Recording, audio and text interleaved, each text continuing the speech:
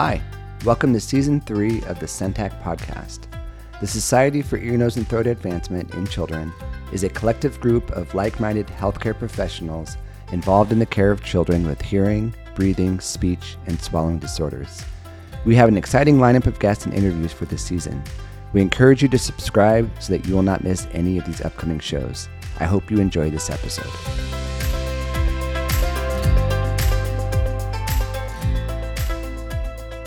I'm David Che. I'm a pediatric otolaryngologist at the Children's Hospital of Pittsburgh. Hi, everyone. I'm Julian Smith. I'm a professor at Southern Connecticut State University. I teach dysphagia, pediatric dysphagia, anat and phys, all those good topics. And then I also work as a pediatric SLP at Yale New Haven Hospital. And I'm Madison Howe. I'm an audiologist at Arkansas Children's and also an instructor at the University of Arkansas for Medical Sciences. And Javen, thanks for having us on here tonight. I'm really excited to talk about this.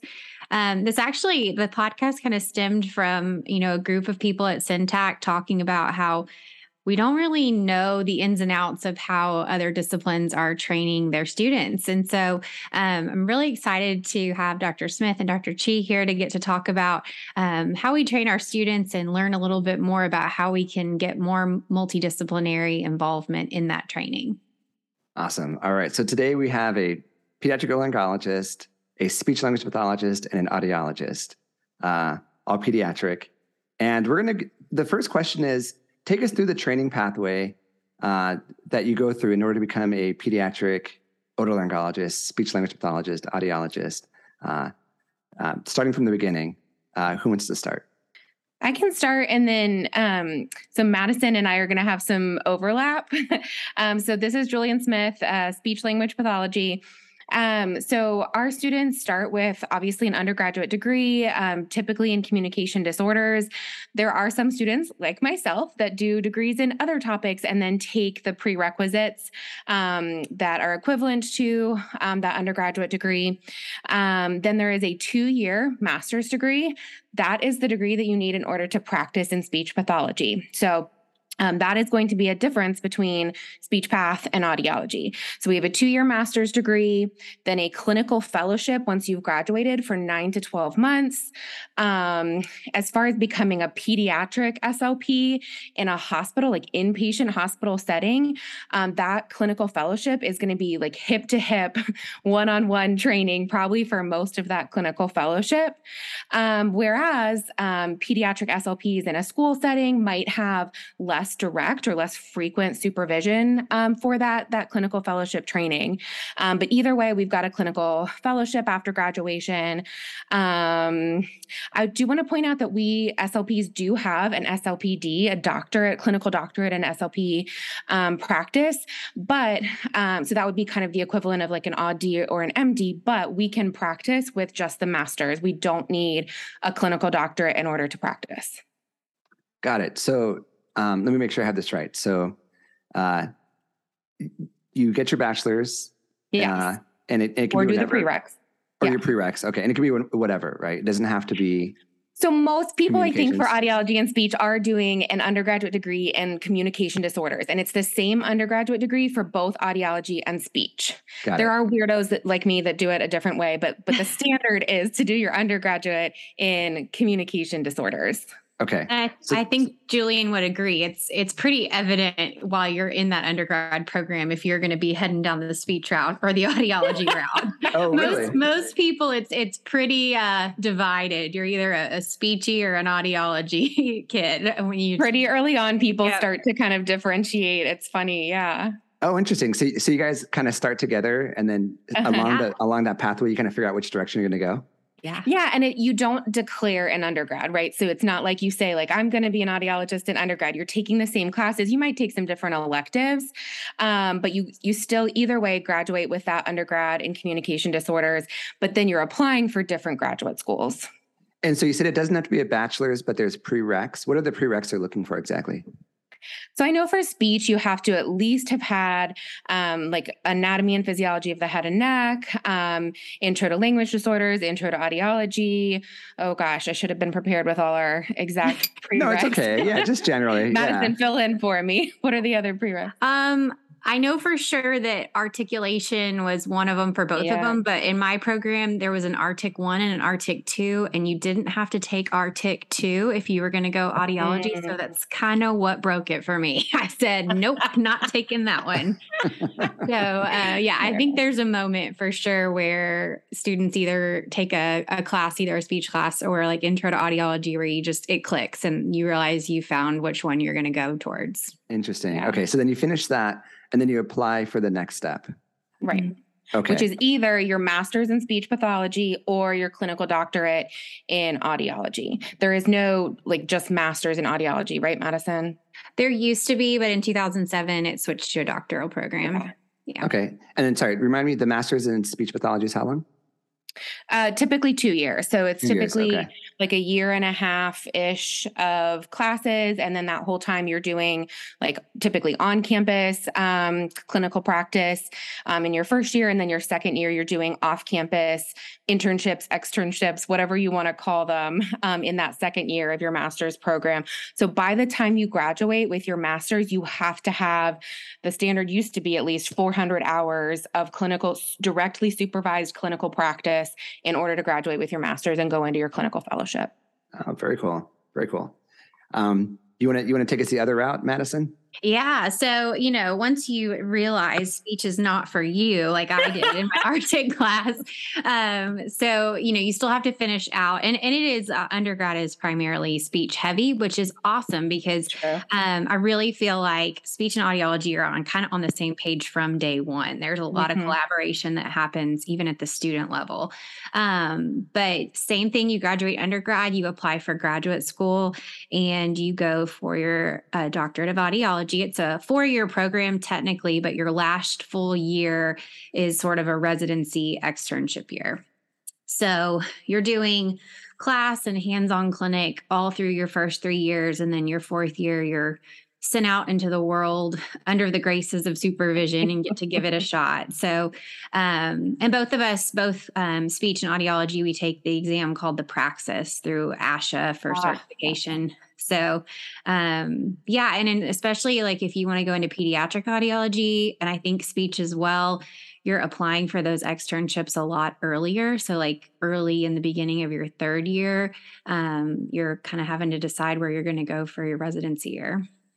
It's, at least in speech, and I'd love to hear your perspective too, it is competitive and difficult to get pediatric medical setting internships, externships, whatever we're calling them. Now, I don't want to leave out, I want to be very careful about not leaving out school SLPs in this conversation. They are still pediatric SLPs, and they play a very important role in the multidisciplinary, interdisciplinary care of these children.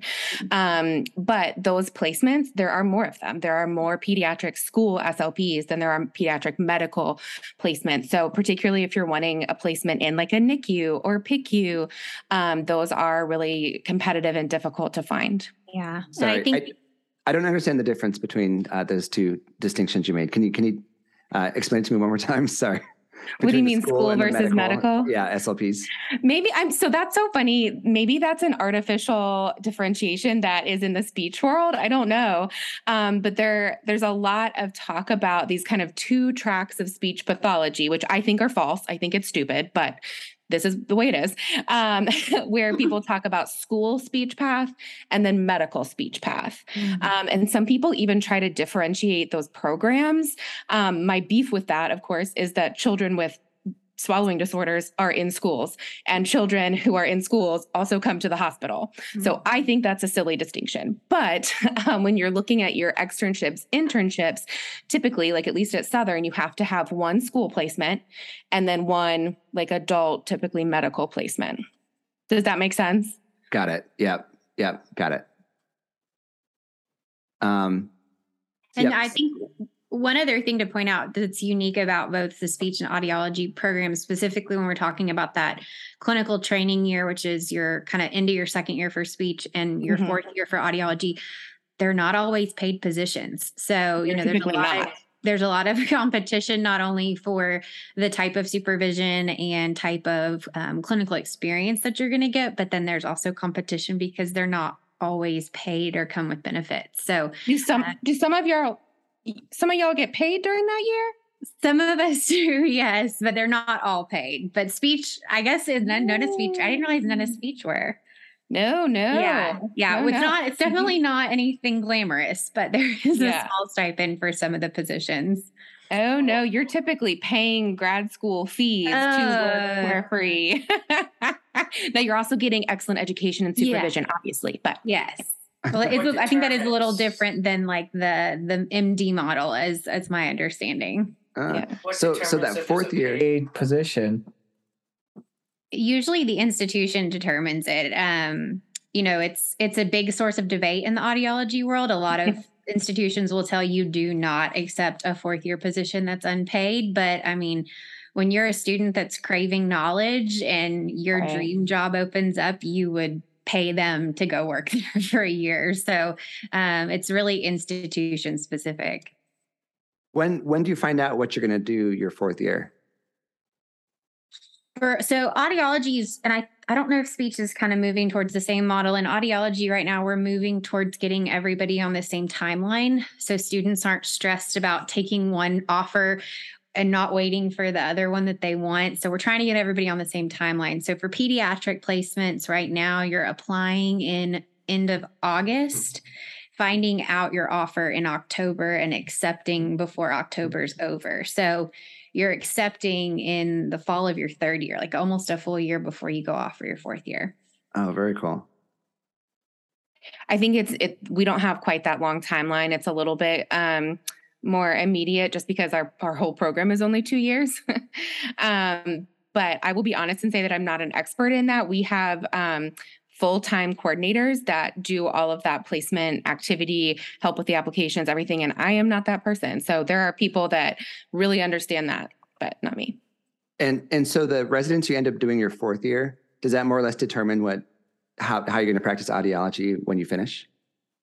With pediatrics, I'll say I think it's hard to go backwards. So it's hard not to do a pediatric fourth year and move into a pediatric fourth year. But you can move from pediatrics into adults. So I always tell students, if you're even considering that you want to work with kids at any point in your career, do a fourth year in pediatrics. Not only because it'll get your foot in the door, but also when you're working with kids every day of the week, you'll quickly realize if you want to do it or not. I'm sure Julian feels the same way. Once you do that every day as a student, but it's the same thing with older people. If you're in a nursing home every day, you'll quickly learn if that's the placement for you or not. I quickly learned the difference in the smells, shall we say? Mm-hmm. Yeah. Anyway. Mm-hmm. Cool. I'm learning a lot here. And then David, do you want to tell them how it's done in the MD world or MD/DO? Yeah. So I think it's amazing that we all come from all these different backgrounds and we take these winding paths, and then ultimately we become labeled as a pediatric otolaryngologist. Mm.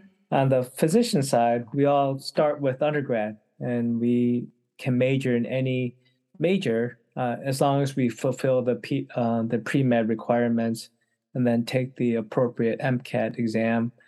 Afterwards, we all apply to med school during our undergrad years and hopefully get to the desired med school that we want to go to. And after we finish our 4 years of medical school, we all decide a specialty. And usually during the third year, we have to finalize that decision. And most people in pediatric or in otolaryngology have to work hard, do well on their standardized tests, get their appropriate letters of recommendation, show some sincere demonstrated interest in otolaryngology, either with research or some clinical experience, and then apply for an otolaryngology residency. And if all works out well, then we start a 5-year residency, with the first year being an intern year and 4 years of otolaryngology. The intern year, as Javen can attest, is a various experience of grueling exposure to medicine and surgery. Nowadays, it's a little bit more regulated, but those are times that for some of the older colleagues, they did on call every other night or every third night, staying up and taking care of patients on the floor in the ICU. And then during the 4 years of residency of otolaryngology, we all get exposed to different disciplines of ENT. This may include head and neck cancer, laryngology, rhinology, otology. And for those who pick pediatric otolaryngology, we decide that that is a career path we go to. And I think most people who go into peds are genuinely good, great people. They love kids. They like to take care of kids. And they like the fact that some of the little things that we do make kids better, such as ear tubes. Sometimes some of the bigger things that we do makes children equally well, whether it's cochlear implants, ear surgery, or those who involve in big head and neck cancer for kids, or laryngotracheal reconstruction for those who are trying to remove the tracheostomy tubes after reconstructing their airway.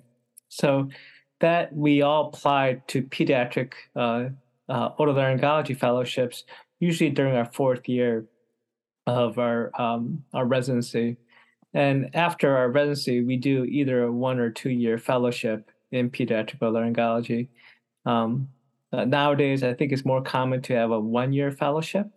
And during that time, some of us further subspecialize within pediatric otolaryngology and to find a career niche that works out well, that allows us to pursue our passion. Can I ask, so how easy is it? So say you do your residency and then you do your specialized year fellowship. How easy is it to then switch specialties? Do you have to redo a fellowship? Do you redo residency, or are you stuck where you're stuck? Yeah. So I think usually most of the individuals who pick pediatrics hopefully are committed to that field. Nowadays, some people are doing even an additional fellowship after pediatric otolaryngology to focus on pediatric voice or pediatric otology. And that may be an additional year separate fellowship, because that is with additional training in a specific field. Yeah. And when you finish your general residency, you're considered a general otolaryngologist. And so you can really do anything, as a generalist. So you see some people who do like a pediatric fellowship, for example, and then they take maybe a private practice job where they see adults and kids. Oh. And then maybe their practice goes one direction or another where they see less and less kids. So you're not necessarily just pigeonholed after that. But if you wanted to do, maybe like an academic job, you would need to do like an additional fellowship, which you can do, and people do. An additional fellowship as opposed to like a PhD? Interesting. Yeah. David, could you explain the magic that is matching? Because I get so excited on match day to celebrate with everyone, but I'm going to be honest, I don't really know what I'm celebrating. Yeah, this is it truly is magic of match. One of the interesting aspects, there's 2 levels. First of all, as a medical student, each student lists the places that they interviewed in their priority, where they want to go to. And each program lists all the students that they are interested in and ranks them from 1 to the number of students that they want to match with.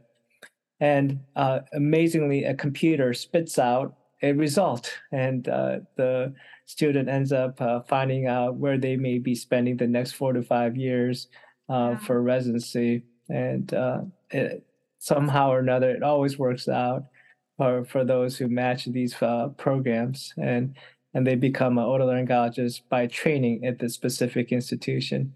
It is a huge celebration, probably the culmination of the 4 years of medical school, to find out and celebrate together in one morning or afternoon, where this computer generated list spits out the final results. Yeah, it's a fate determining computer. Yeah, we've had rumors of going to a model like that in audiology, but maybe someday it'll happen. I think as we continue to grow the audiology programs and graduate more students, it's almost going to be needed someday. Yeah, and you may ask why they do this. Well, it allows each student to interview all the different places and not feel like they have to make a decision on the spot if there was an offer there. And likewise for the programs to interview all the different students that they had intended to do so. and then rank the ones that they prioritize. Ultimately, we always say that everyone matched that number one place, and each of the programs like to say that they got their top choices, and because this is all confidential. But it's an exciting time to determine the future for both the residents as well as for the programs. Yep. This also occurs for pediatric otolaryngology. So after you're done with your residency, we do it one more time, and once we're done with interviewing all the different pediatric otolaryngology fellowship programs, you have to, again, do the match process to determine your fate once more. All right. That was great, guys. Let's move on to the next question. So in your training, did you get exposure to multidisciplinary care? And if so, when and at what level? And maybe share some stories you can remember. Let's go in the same order. Let's start with you, Julian. I was hoping you weren't going to do that. So I think Madison. Yeah, I can go first if you need a second. Great. Yeah. So in graduate school, I definitely didn't receive any like formal training on multidisciplinary care. We learned a lot about when to refer to ENT, but that was kind of the end of the line as far as classroom instruction goes. So my first real multidisciplinary experiences were kind of in my third and fourth years when I'm out in the clinic at ENT sites. And I remember being scared to death to go talk to an ENT for the first time because I had never really interacted with one very much as an audiology student. And my confidence was lacking a lot when I'd go up. And I remember the first time an ENT doctor kind of gave me a little pushback on the results I was getting. And I was just shaking in my boots. And I was like, yes, sir, anything you say, I'm going to go back and redo it completely again.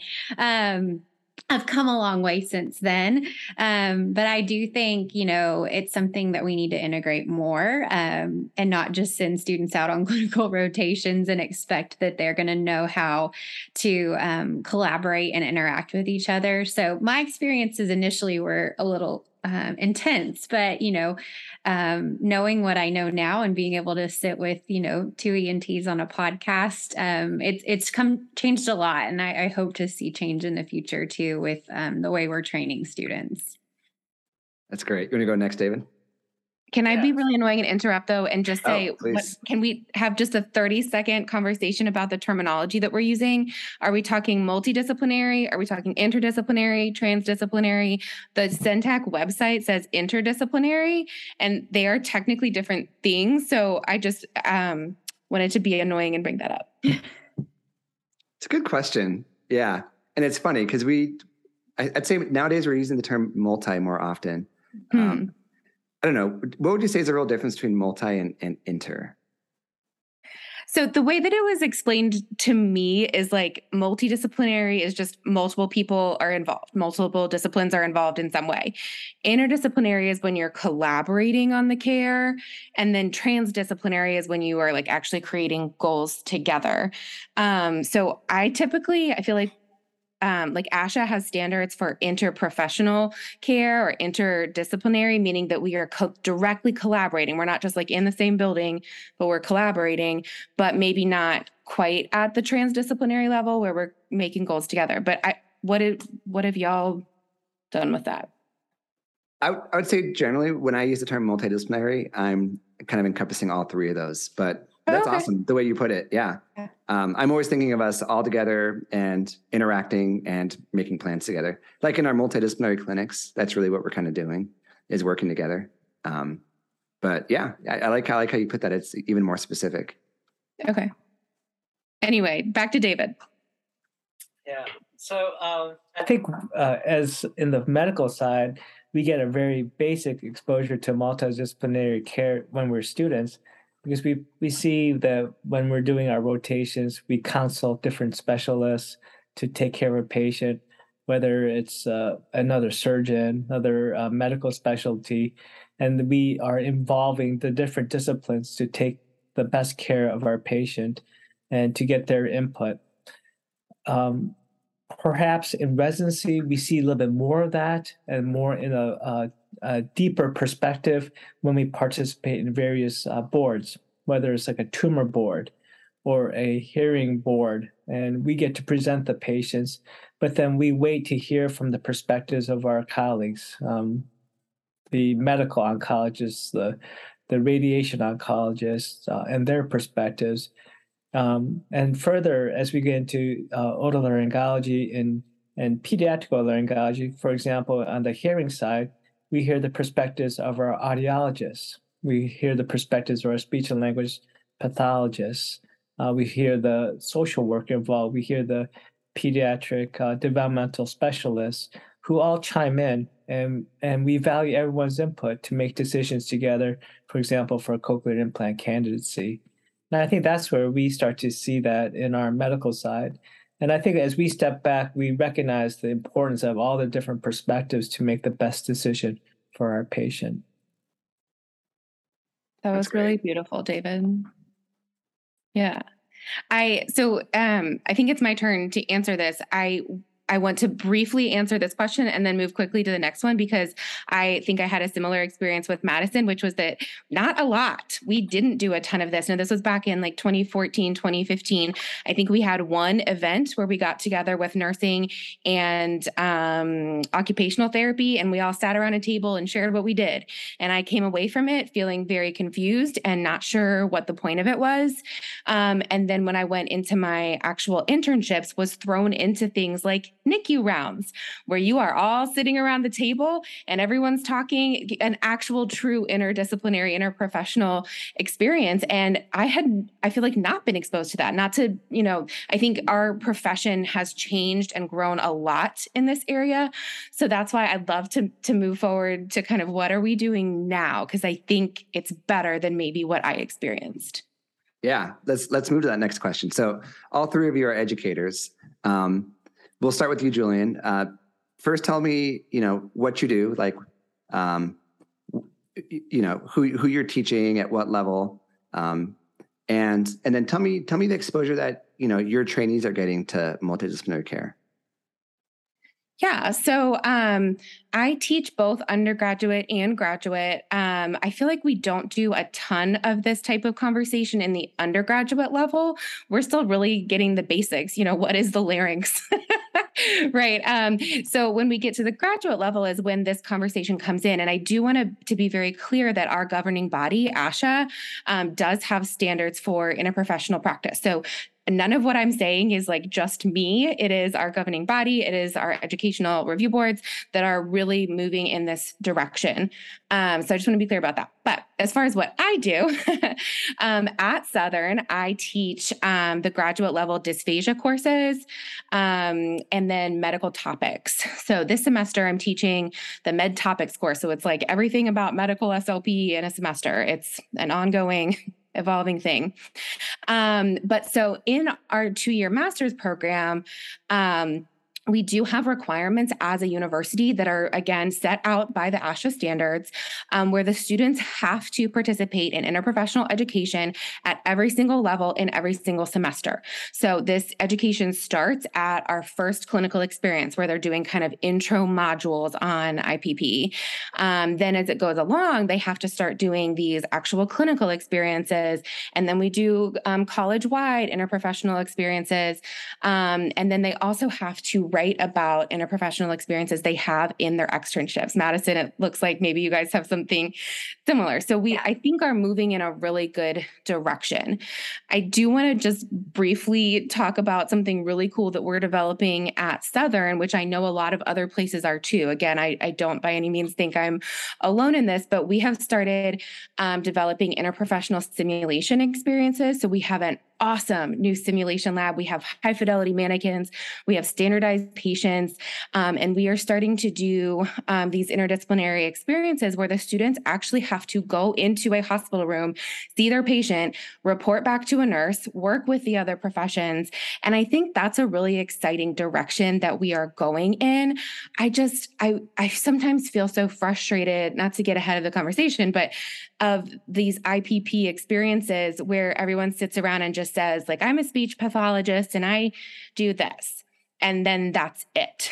I really am looking at our fields to go more towards simulation experiences or experiences where you actually are seeing the other professions in action, not just describing what they do, but doing it. Mm-hmm. And so I think that's some of the exciting stuff that we're doing at Southern, and I know across the field.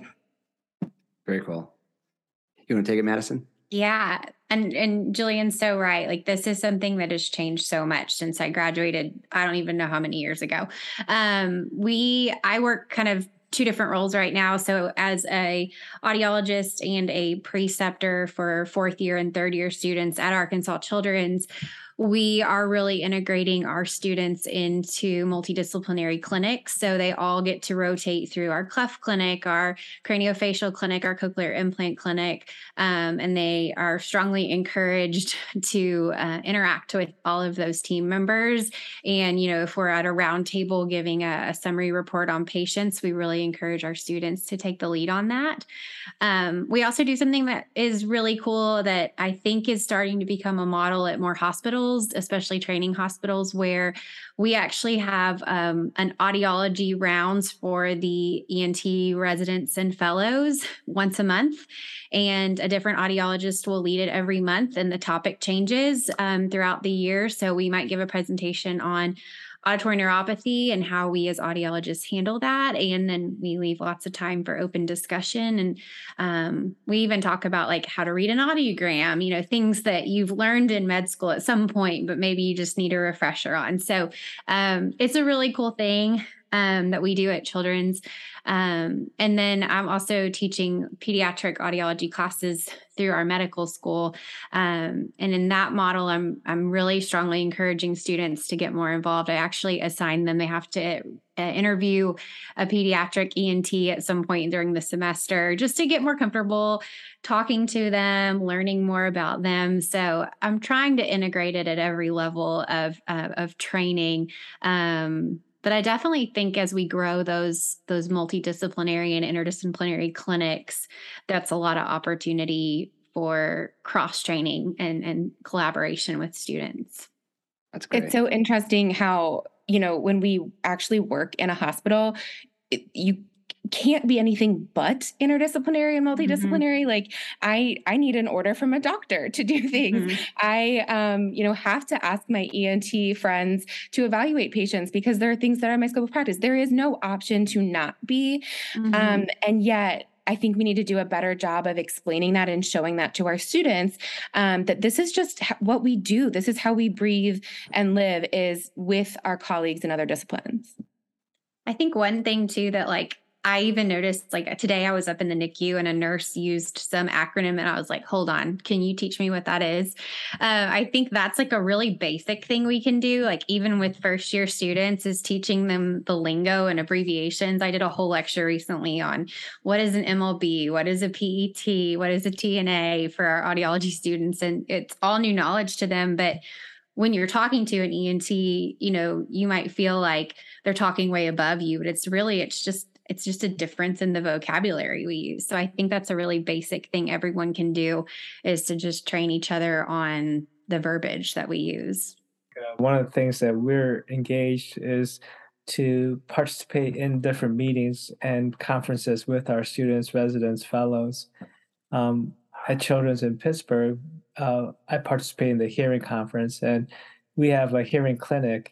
And we start off with bagel rounds, and we call it bagel rounds because we eat bagels while we're discussing our patients during the day that are coming through. And the reason why we do that is we go through the roster to identify each patient, see their needs, and also so that the audiologists and the ENT have the same message. We found that it's often confusing to the families when perhaps the ENT says something different from what the audiologist has said, and vice versa. And so we like to have a unified plan for each of the patients that come through. And I think the parents always appreciate that we always say to them that we talked about your child before coming to clinic, and this is our game plan that we like to move forward with. We also have a hearing conference that engages the residents and fellows. We ask them to present. It's a lunch and learn conference that we hold once a month, where we talk about a topic. We alternate. The audiologists pick one topic for 1 month, and ENT picks another, perhaps a medically based topic, another month. And it's a great opportunity for exchange of ideas. And we ask our residents and fellows to present. Sometimes it's just a journal club. of a topic such as auditory neuropathy or unilateral cochlear implants. But we engage them, and it allows us to share ideas. And I think there's a positive synergistic attitude when we learn from each other. And it always helps when we're doing it over food. So it keeps us all content. Something we can all agree on. That's great. And then, so the last question was, how can we increase exposure for trainees to multidisciplinary care, right? Seeing, learning and getting exposure to, each other. And you guys have already kind of touched on this, Julian and Madison, you guys have already kind of talked about what you guys are doing in your programs. Any other ideas you guys want to touch on before we wrap up? One of the things that I've really enjoyed implementing is making my students participate in mock rounds, which is exactly what you guys have both been describing. It's awesome that you're doing that for your trainees. Our SLP trainees are not always getting that. And so I've tried to invite doctors into my classroom and force our students to go through mock rounds where they are listening about a variety of different patients and the experience of sometimes not being important. So sometimes there are patients that we don't need a consult on, and that's okay as part of this multidisciplinary clinic. And so I think it would be really great if you all would encourage your students to help us by coming into our classrooms, helping us go through mock rounds so that we can see what are your priorities rather than just what is my dysphagia lens? What is the ENT lens? And is dysphagia the first priority? Maybe not. Maybe it is, but so I think really encouraging each other to come into each other's classrooms. The other thing is that sometimes we have found pushback that our students are really busy. Well, all of our students are really busy and are working really, really hard, but we still need to be the ones to prioritize this and say, yes, I know that you're busy, but this matters. This changes patient care. So we are going to participate in these activities. Yeah, I'll piggyback off that too. I think, it doesn't always have to be this big grand master plan. Yeah. It can be very simple. And I think there's a lot of power even in just getting to observe half a day with a different specialty. So, I love it when our new ENT residents come over and just say, can I just watch you see this patient? I just saw him and I'm just interested to see how what you do works. Or if I have a student with me and we're sending the kid down to speech next and they say, hey, can I go watch the speech appointment too? Don't discount that can be a really powerful teaching moment, not only for the student to see the patient go through every process, but also just to learn more about the specialty and how it works and talk with confidence because you've seen it. So it doesn't always have to be this big, grand, ornate thing. It could be as simple as saying, why don't you hop next door and watch Dr. Nation see that patient we just saw and kind of see how that goes. Yeah, I just want to build off that. And as Madison said, the reverse is true too. We have our medical students who are so keen on seeing what's going on in the ENT world and residents who are trying to be so immersed in ENT. But it's also helpful to see how the other aspects of care are, and not just seeing the report of the audiogram, but go watch how an audiogram is performed. See that initial activation of a cochlear implant. See how a swallow evaluation is done. I think it makes it more real. Mm-hmm. And we have such a unique opportunity to learn from each other. And we're so immersed in how we do in our own silo. But then when we are able to expose our trainees to the different disciplines, they get a greater sense of what's going on. And I think they appreciate the patient care more as they understand that it is really a team of professionals who are working together for the best outcome for our children. Yeah. Yeah, I couldn't agree more. I realized I was speaking to a speech language pathologist, and I realized I've never actually seen a dysphagia study be done, a modified barium swallow. And she invited me down. She's like, come check it out, see what it's actually like. And so I have a date now to go actually see it happen. And I'm super excited. And I think those opportunities exist for everybody, right? So for our students, even when you're, 8-9 years into your career. So it's always so fun to learn from each other. And there's so much more to be learned. And it's so much better when we do it together. And I'll put a plug into, I think, research can be such a wonderful opportunity. As an audiology student, one thing I left out as part of our training is we do have to do a capstone project before we graduate. And it's not as big as a dissertation, it's a smaller research project, but so many of them are purely audiology focused and only involve research from an audiology standpoint. But what if we collaborated and worked with a resident, and now we've got a multidisciplinary presentation that could go a lot farther. So I think trying to add in some collaboration on research throughout training would be important too. Absolutely. Excellent. Well, guys, thank you. This was so fun. Such a great conversation. I learned a lot. Appreciate it. I know our members will enjoy this as well. So thanks again. Thanks, Jaden. Thank you.